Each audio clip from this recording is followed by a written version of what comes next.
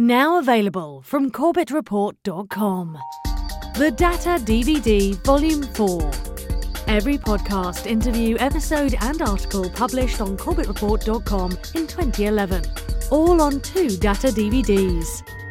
For details or to buy other Corbett Report DVDs, please go to CorbettReport.com/shop. You're listening to The Corbett Report. CorbettReport.com.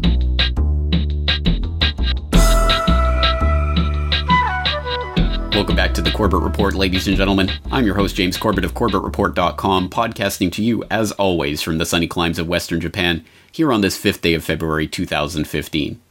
Welcome to episode 301 of the Corbett Report, How to Fake an Alien Invasion. Now, you better be careful who's watching over your shoulder today, because we are about to broach one of the most top-secret, ultra-classified pieces of information in the entire conspiracy pantheon, a subject so sensitive that its mere exposure threatens to topple the power pyramid itself, and as a result, is never talked about in the establishment mouthpiece media. I'm referring, of course, to the topic of aliens. Plus, what was in the skies over Jerusalem? And why did it stop over one of the most treasured sites in Christianity? We bring you this special radio television broadcast in order to give you the very latest information on an amazing phenomenon, the arrival of a space ship in Washington. The Army has taken every precaution to meet any emergency which may develop. Just a minute, ladies and gentlemen, I think something is happening.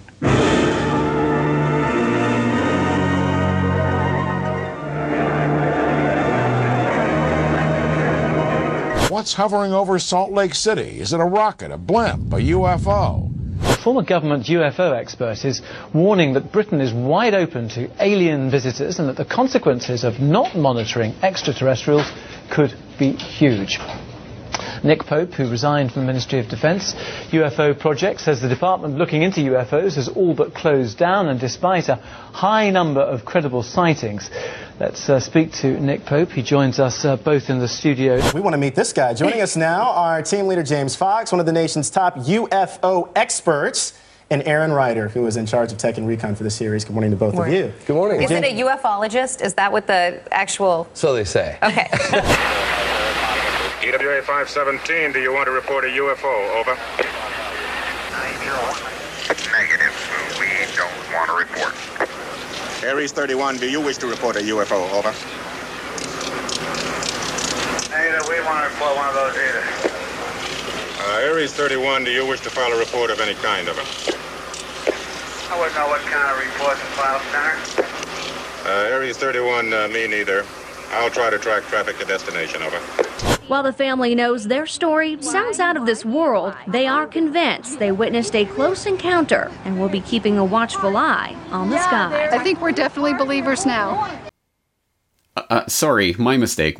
No, this is clearly a subject that is propounded time and again ad nauseum in the establishment mouthpiece media. That same media that we know is lying to us about most major world events, either through direct lying or lying by omission. So why are they not omitting this little idea from the cultural context? Why are they constantly returning to the idea of alien presence, alien cover-up, alien invasion, alien threat? Why is this propounded so often, not just in the news media, but of course also in those cultural entertainment productions that I hope we understand are the end product of the culture creation industry that has been predictively programming us, again for decades, generations perhaps, to accept various memes and ideas, including, of course, this idea of alien invasion, alien threat, and the fallout and consequences thereof, which again is a theme that has been returned to time and time and time and time and time again for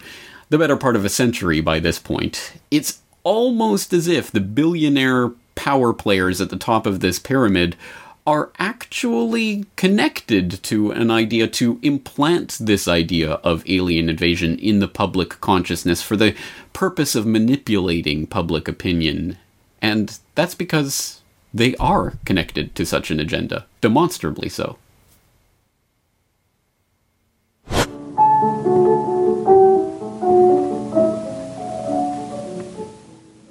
Ladies and gentlemen, here is the latest bulletin from the Intercontinental Radio News. Toronto, Canada.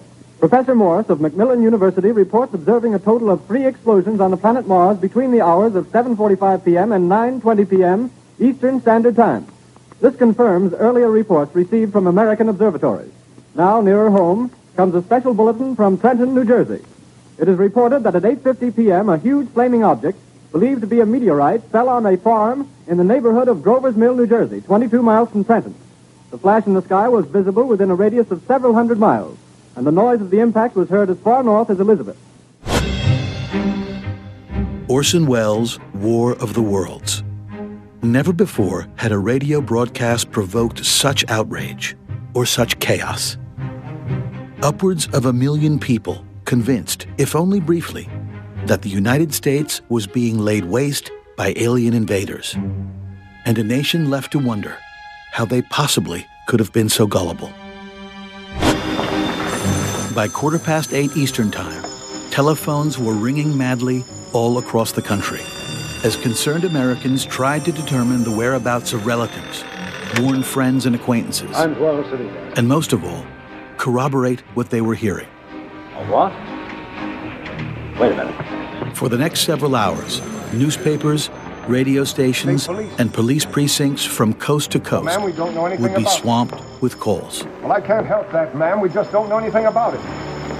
Well, did I say something about a quiet Sunday evening? What's going on? Soon, strange bulletins began coming in over the press service wires. In Bergenfield, New Jersey, just north of Grover's Mill, some 20 families turned up at a police station with all of their household possessions piled into their cars. In Indianapolis, a woman rushed to the pulpit in a Methodist church, shouting that the end of the world had come. And in Washington State, a spectacularly ill-timed power failure plunged the small town of Concrete into darkness and sent terrified residents fleeing into the mountains. The battle which took place tonight at Grover Mills has ended in one of the most startling defeats ever suffered by an army in modern times. 7,000 men armed with rifles and machine guns pitted against the single fighting machine of the invaders from Mars. 120 known survivors. Here's a special bullet from New York. Well, my wife, she came in, my wife just wringing her hands and wailing away, her eyeballs about to pop out onto her lap, going, "What is it? What is it? What could it be? Is it the Germans?"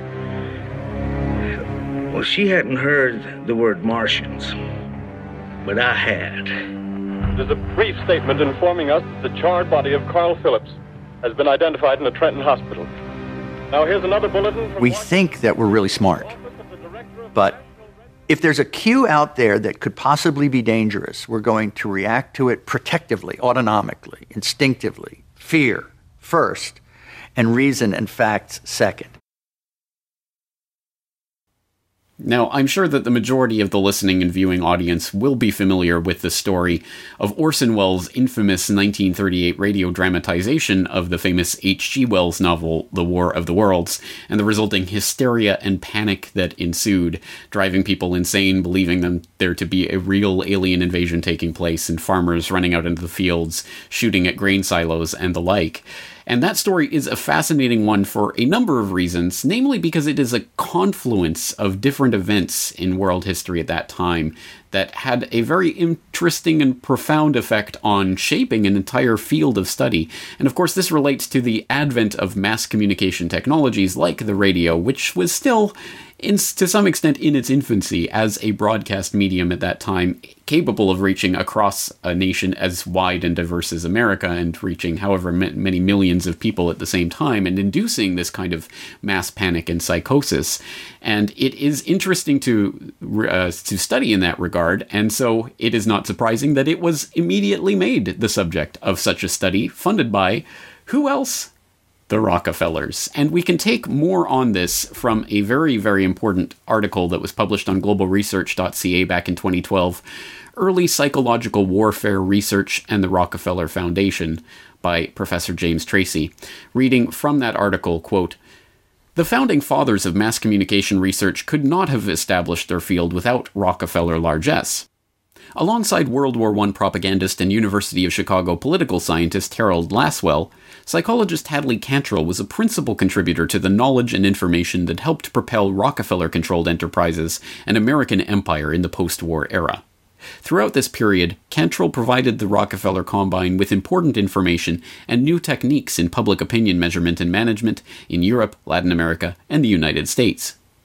A roommate of Nelson Rockefeller's at Dartmouth College in the late 1920s, Cantrell took a doctorate in psychology at Harvard, co-authoring The Psychology of Radio with his doctoral mentor, Gordon Allport, in 1935. Radio is an altogether novel medium of communication, Cantrell and Allport observed, preeminent as a means of social control and epochal in its influence upon the mental horizons of men. The work garnered the attention of Rockefeller Foundation Humanities Division officer John Marshall, commissioned by the foundation with convincing commercial broadcasters to include more educational programming into their advertiser-driven schedules. To this end, Rockefeller was funding fellowships at the CBS and broadcasting networks. Aware of the Dartmouth connection, Marshall encouraged the enterprising Cantrell to apply to the foundation for support. Cantrell's request resulted in a $67,000 grant for a 2-year charter of the Princeton Radio Project at Princeton University. There, Cantrell proceeded to develop studies assessing radio's effects on audiences. In 1938, Cantrell also became a founding editor of the Rockefeller Foundation-funded Public Opinion Quarterly, an organ closely associated with U.S. government's psychological warfare endeavors following World War II. When the Princeton venture commenced, another trained psychologist close to Rockefeller, CBS Director of Research Frank Stanton, was named PRP lead researcher, but took a secondary role of associate director due to his position at his broadcast network. At this time, Austrian émigré social scientist Paul Lazarsfeld was recruited to join Cantrell. Thus Cantrell, Stanton, and Lazarsfeld were closely affiliated and ideally positioned to embark on a major study involving public opinion and persuasion. The opportunity for such an analysis presented itself when CBS broadcast Orson Welles' rendering of H.G. Wells' War of the Worlds on October 30th, 1938. Lazarsfeld saw the event as especially noteworthy and immediately asked Stanton for CBS funds to investigate reaction to what at the time was the largest immediate act of mass persuasion in human history. Over the next several months, interviews with War of the Worlds listeners was collected, provided to Stanton at CBS, and subsequently analyzed in Cantrell's 1940 study, The Invasion from Mars, a study in the psychology of panic. End quote. A fascinating little tidbit from history, I trust that you'll agree, and if you do, I hope you'll go and follow the link in the show notes to that original article so you can continue reading about Hadley Cantrell's adventures providing studies and information about psychological persuasion to the Rockefeller Foundation, and how that developed and contributed towards psychological warfare techniques for the U.S. Army and things of that nature. But, again, I think it is interesting to see this confluence of H.G. Wells' War of the Worlds becoming a radio dramatization, which incites this mass panic, the largest immediate act of mass persuasion in human history, that is then studied by the Princeton Radio Project, backed up by the Rockefeller Foundation. But you could argue that that's a tangential connection or just a coincidental connection, that this doesn't mean that the Rockefellers are interested in mass persuasion in terms of alien invasion per se. It's just that that was the immediate causal, proximate cause of this particular study. So you might fruitfully ask, are there any other connections between Rockefellers and this idea of faking an alien invasion or an alien presence of some sort? And the answer is yes. Yes, there is such evidence. Mr. Rockefeller backed many UFO-related projects in the period between the late 80s and 2000. But for the purpose of this hearing, we will concentrate on his political initiatives in these areas. Lawrence Rockefeller's first forays into ufology started sometime in the late 80s through Dr. Cecil B. Scott Jones, a parapsychologist and former U.S. Navy commander who had worked as naval attaché in Asia and at the Naval Scientific and Technical Intelligence Center. Between 1985 and 1991, Jones was special assistant to Senator Claiborne Pell, the powerful Rhode Island Democrat chairman of the Senate Foreign Relations Committee, who was deeply interested in parapsychology and who probably many of you met personally. Senator Pell was also friends with Lawrence Rockefeller, and both served on the board of the Human Potential Foundation, a small think tank launched in 1989 in Vienna, Virginia by Jones to conduct, quote, research into all conditions of humankind, physiological, psychological, and spiritual. Many of the papers released by the White House OSTP come from Scott Jones, who knew Dr. John Gibbons, a physicist who worked for many years as director of the Office of Technology Assessment for the U.S. Congress and was appointed in 1993 by the Clinton administration to direct the OSTP. What was the exact turning point of Lawrence Rockefeller's evolution from a general interest in consciousness studies into the specific area of UFOs and extraterrestrial intelligence is still unclear. But the end of the Cold War and the arrival in Washington of a younger generation represented by Bill and Hillary Clinton are key factors. He felt the time was ripe for a new and fresh approach into an area that had been previously dominated by a Cold War mentality. Rockefeller recruited for these efforts a longtime associate, Henry L. Diamond, an environmental attorney from Washington, D.C., whose links to the family went all the way back to the 1960s, when he worked with Lawrence in his conservation activities.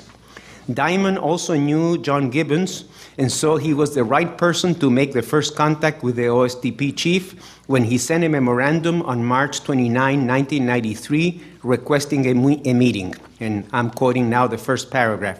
Lawrence S. Rockefeller, who is a leading U.S. conservationist, businessman, and philanthropist, is anxious to have a brief meeting with Dr. Gibbons to discuss the potential availability of government information about unidentified flying objects and extraterrestrial life. As one who has had a long-time interest in environmental and spiritual issues, Mr. Rockefeller, with other leading citizens, is planning to make an approach to President Clinton on this subject. I invite all of the political media, all media in general, but certainly the political media, to look at the Rockefeller Initiative. It is one of the great stories in American history. It's one of the great political stories, certainly of this or any other time. It is filled with amazing people who are still around and still very powerful.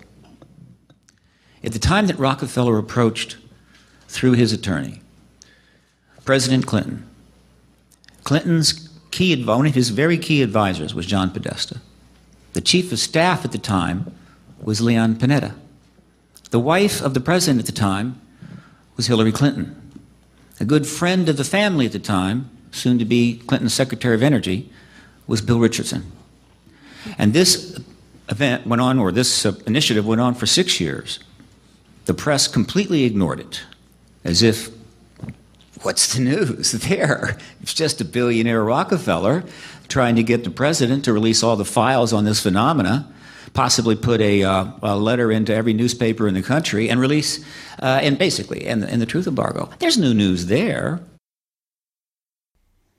Now, for those of you not immersed in the topic of the disclosure movement, you may not be familiar with some of these names and faces, but some of the main ones to take note of are, of course, Dr. Stephen Bassett, who founded and runs something called the Paradigm Research Group at paradigmresearchgroup.org.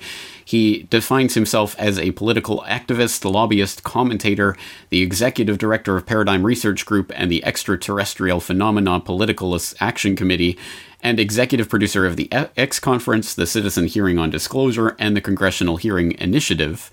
And Dr. Stephen Greer, who runs something called the Disclosure Project, and he describes himself as the father of the disclosure movement and the person who presided over the groundbreaking National Press Club disclosure event in May of 2001.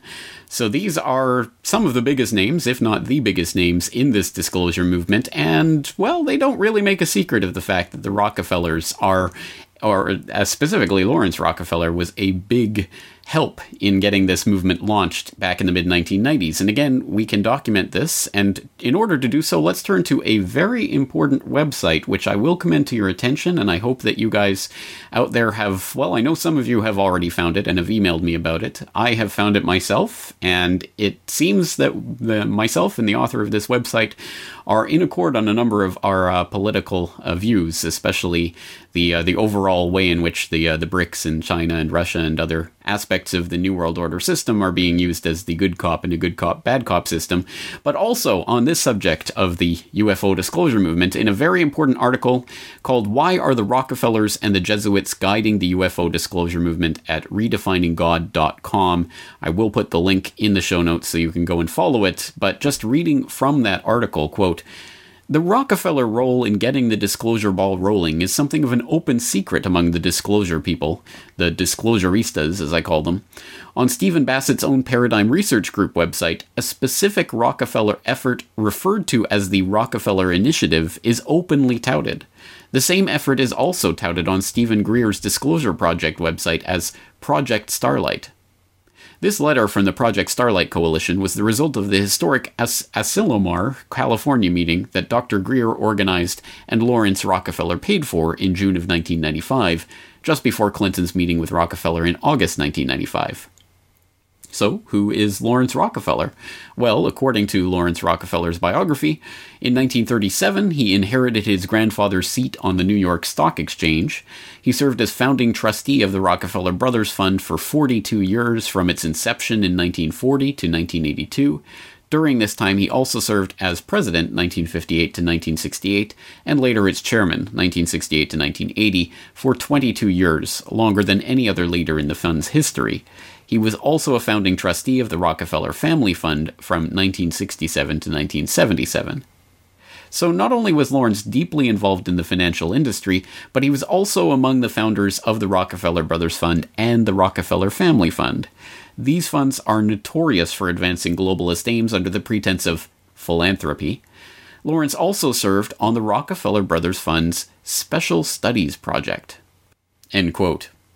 Now, I'll let you continue reading about that Special Studies Project and the interesting fact that even now, 4 decades after the publication of the final report, the Prospect for America, the Rockefeller Panel reports, certain sections of that paper, of that report, are still classified, which is interesting in and of itself. But there are also screenshots of some of the pages of this report here in this this very important article, talking about how they are steering America towards shaping a new world order and things that you would expect to find in a typical Rockefeller study. I suppose the point here is to emphasize that Lawrence Rockefeller, of course, very much in the heart of the Rockefeller matrix, pushing this global government agenda, which David Rockefeller so gleefully admitted to in his memoirs, as I'm sure we all know, or we all should know by now. And I would, again, suggest you go to see this original article, if for no other reason than to click on such things as the Rockefeller Initiative or the Disclosure Project's own Project Starlight page, where you can browse through and see all of the main characters who are connected through this initiative that ran from 1993 to 1996, including, of course, President Clinton and Lawrence Rockefeller, along with Hillary and Dr. John Gibbons and John Podesta and Vice President Al Gore and all this other cast of Congress critters and very unsavory characters, including, of course, Dr. Stephen Greer, the aforementioned father of the disclosure movement. And again, all of these letters are archived here online, so you can go and read through them all, and the various correspondence between some of the players, including Lawrence Rockefeller and John Gibbons and Lawrence Rockefeller and the Clintons. I mean, this is a pretty interesting and openly admitted non-secret that the disclosure movement was really launched with the aid of Lawrence Rockefeller and the Clinton administration. So I think that should at least get our antennas up towards the possibility that this is going to be used towards the furtherance of some sort of staged or faked alien invasion. Now that, again, sounds like an outlandish prospect to those poor souls coming in from mainstream media land who are just landing on this site randomly, I hope that you will be able to at least appreciate that there might be a reason why the very rich and powerful and well-connected would be interested in doing something as ridiculous and outlandish, I agree with you there, as staging some sort of alien threat, alien presence, whatever it may be. But there, as I say, there are reasons why this might be done, and these aren't reasons that we have to speculate on.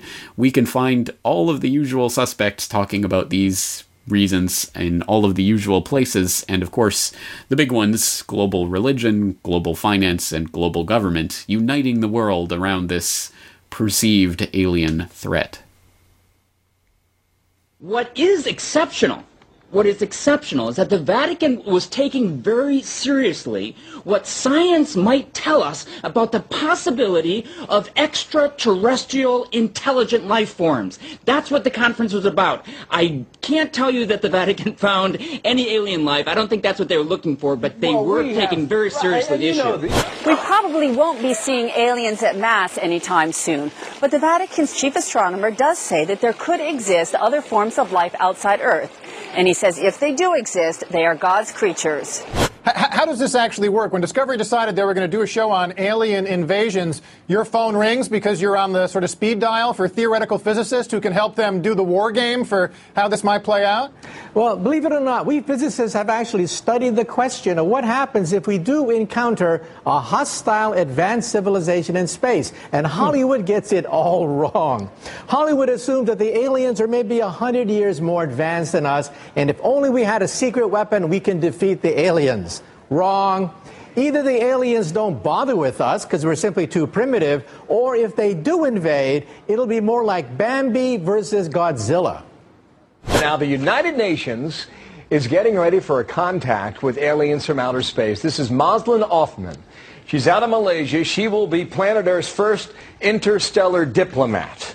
First, I'll have to categorically deny that I was appointed or will be appointed the ambassador for aliens, the ambassador for United Nations for aliens. No, the committee is not discussing this this subject matter.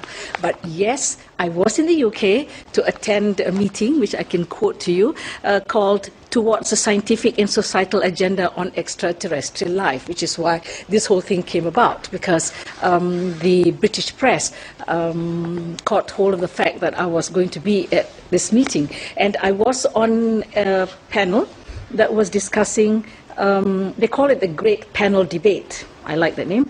It says extraterrestrial life and arising political issues for the UN agenda.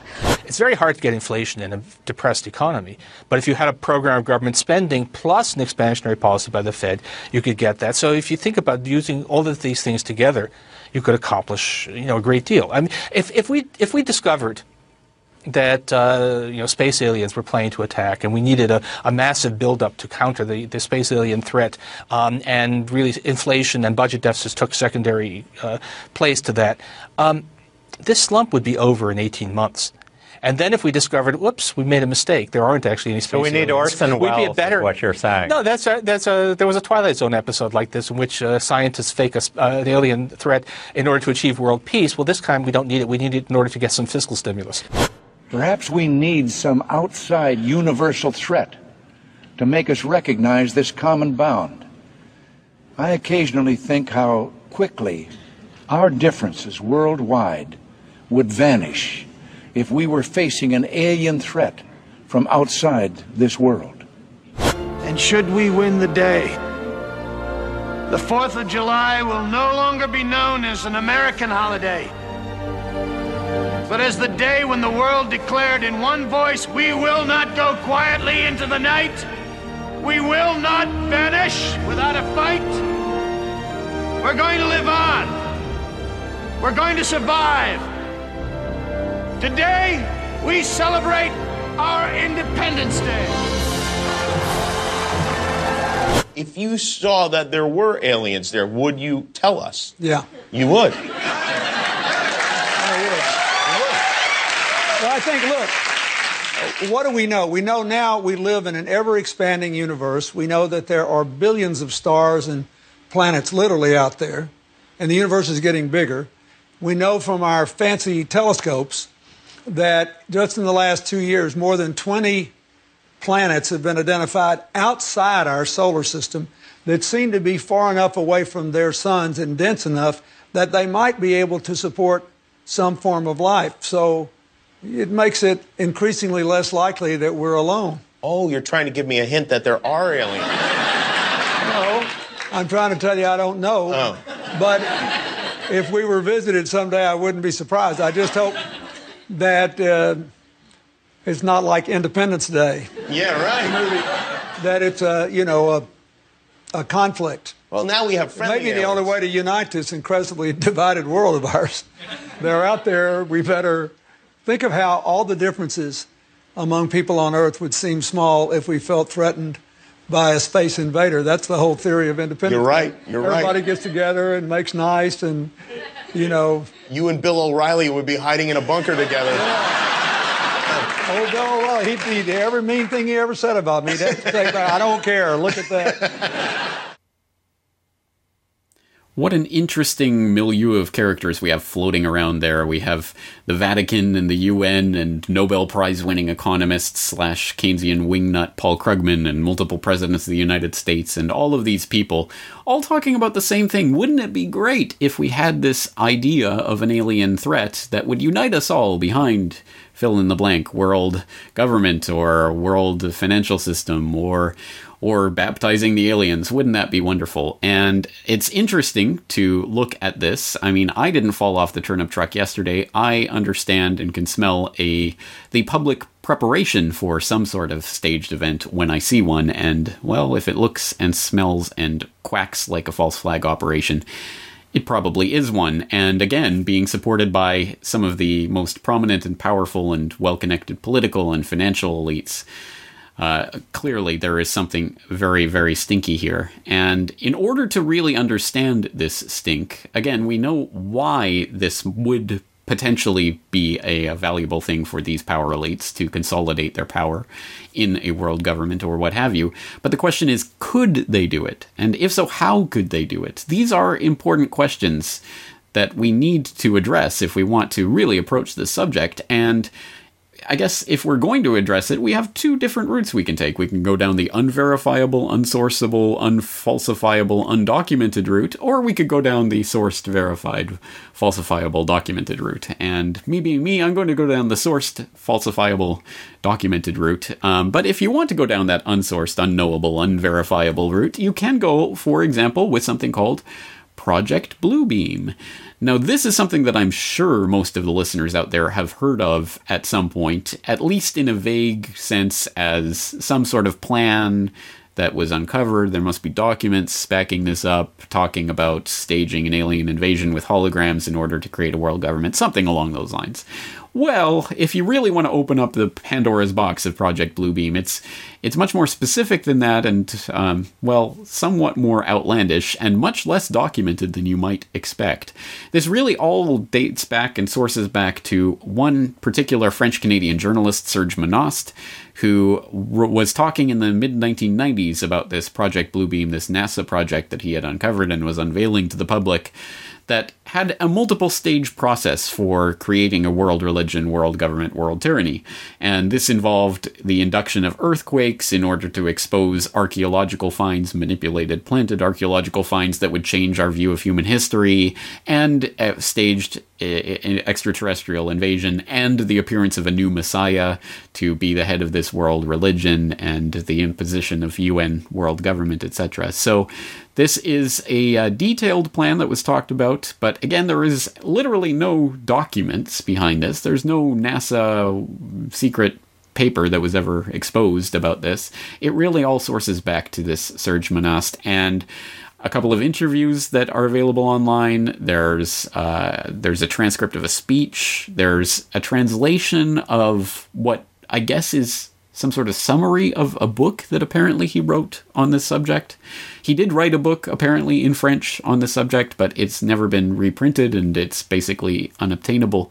So there's a couple of different translations of something that may have sourced from this book, more or less.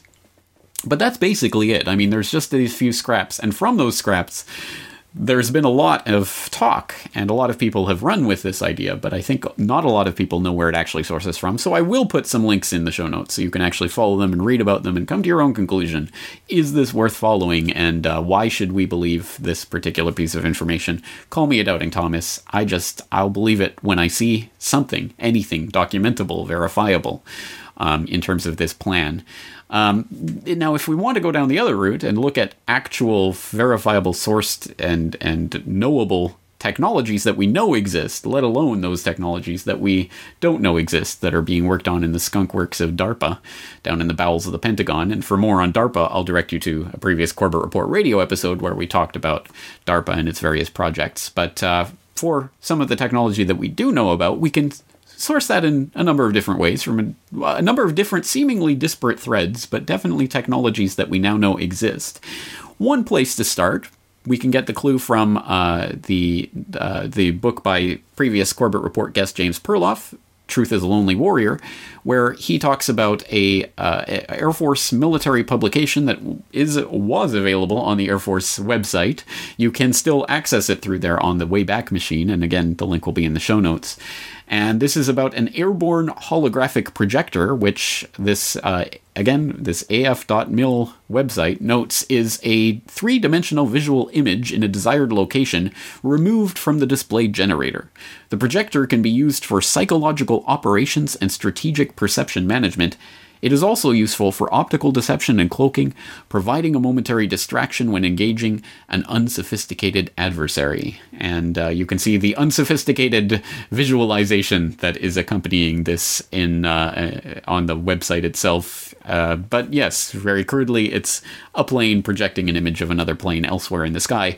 Now, that, of course, is a very crude implementation of this type of holographic technology that, at the very least, would be required for making the world believe we were under some sort of alien invasion threat or what have you. But that, again, is 20 years old now and sources from an Air Force military website. I'm thinking that the actual technology would be somewhat more advanced, but again, we don't have to speculate about that. We can take a look at the very real developments in technology, including such incredible things as beaming sound directly into people's ears, touchable holograms, and being able to manipulate people's perceptions and incite fear and panic through brainwave technology. The ultimate weapon in the info war would be so secret, so invisible, so undetectable, you would never know your mind was under attack.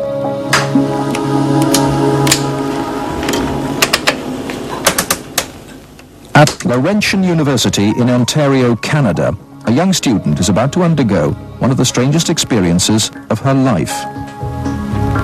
They're hooking Denise's brain up to an electroencephalograph, or EEG machine.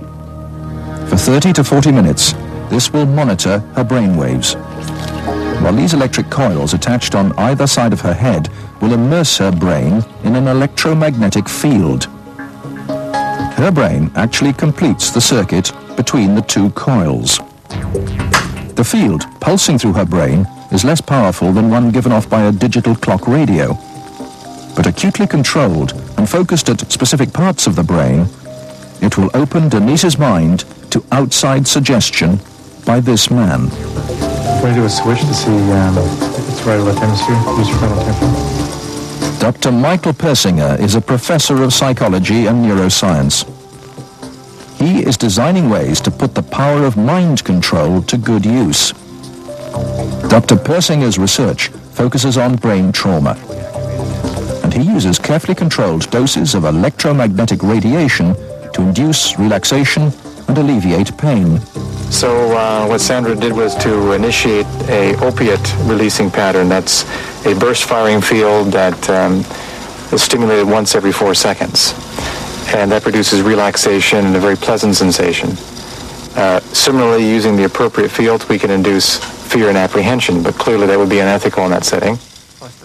Dr. Persinger's tests suggest that carefully programmed electromagnetic frequencies can tap into individual brains and influence people's emotions. The cognitive processes of the human brain are really quite simple. And if you understand how they work, you can make entire populations think and decide the manner in which you wish.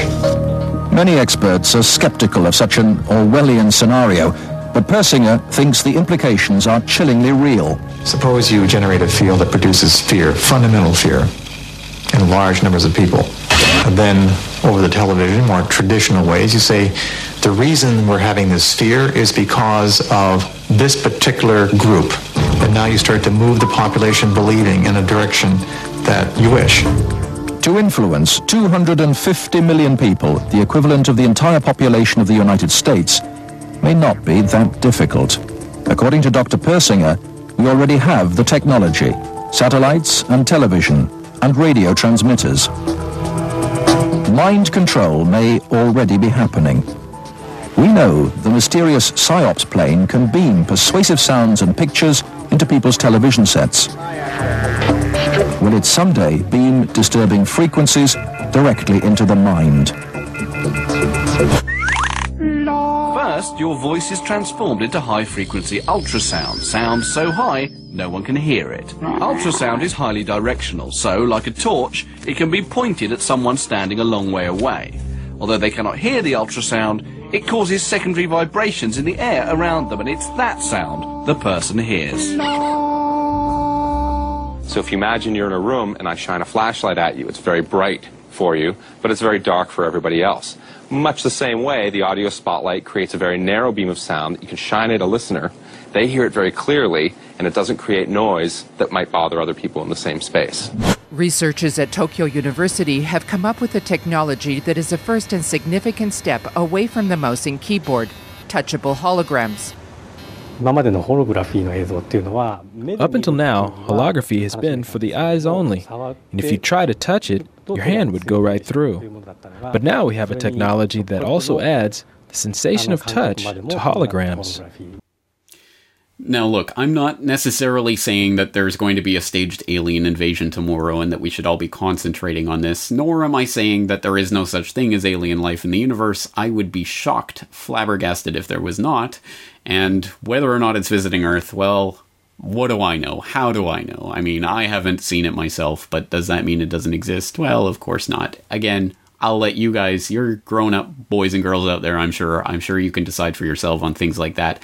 But we should know that there is a coordinated plan or an agenda in place to capitalize on such things as fake alien invasions that is being funded and promoted by the financial power elite, the top of the pyramid, and is being promoted and pushed out into the cultural sphere by the politicians and economists and the Vatican and the UN and then underneath them the culture creators in the entertainment industry to prepare the public for such a possibility, and we should be on guard against such manipulations. And again, these technologies that are now coming together, again, the ones that we know about, let alone the ones that are secretly in development that we don't have access to, are clearly along the path towards making such an event possible. And again, you can look at something like the Norway spiral and believe the official response that this was a Russian ICBM test went awry, and if you believe that, I have a bridge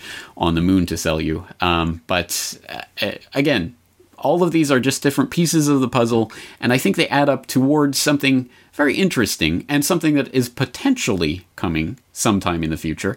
But even if this particular instantiation, this faked alien invasion or what have you, doesn't come together, still the concept of psychological manipulation through manipulated events and manipulated reality is an important one, and obviously one that we have to continue to keep in mind. And now that the technology for making these events possible is more and more a documentable reality, I think, again, we should have our mental guards up for such eventualities. So that's, I think, where we're going to leave things today. Once again, this is an open source investigation, and I invite and encourage and applaud the input of all of you out there. So if you are a Corbett Report member, please do leave your comments on the website with any relevant links or information. Any comments, questions, complaints, criticisms, concerns, or otherwise, all invited as usual there at CorbettReport.com. Once again, I'm your host, James Corbett of CorbettReport.com, thanking you for joining me for this edition of the Corbett Report podcast, and inviting you to join me again next week.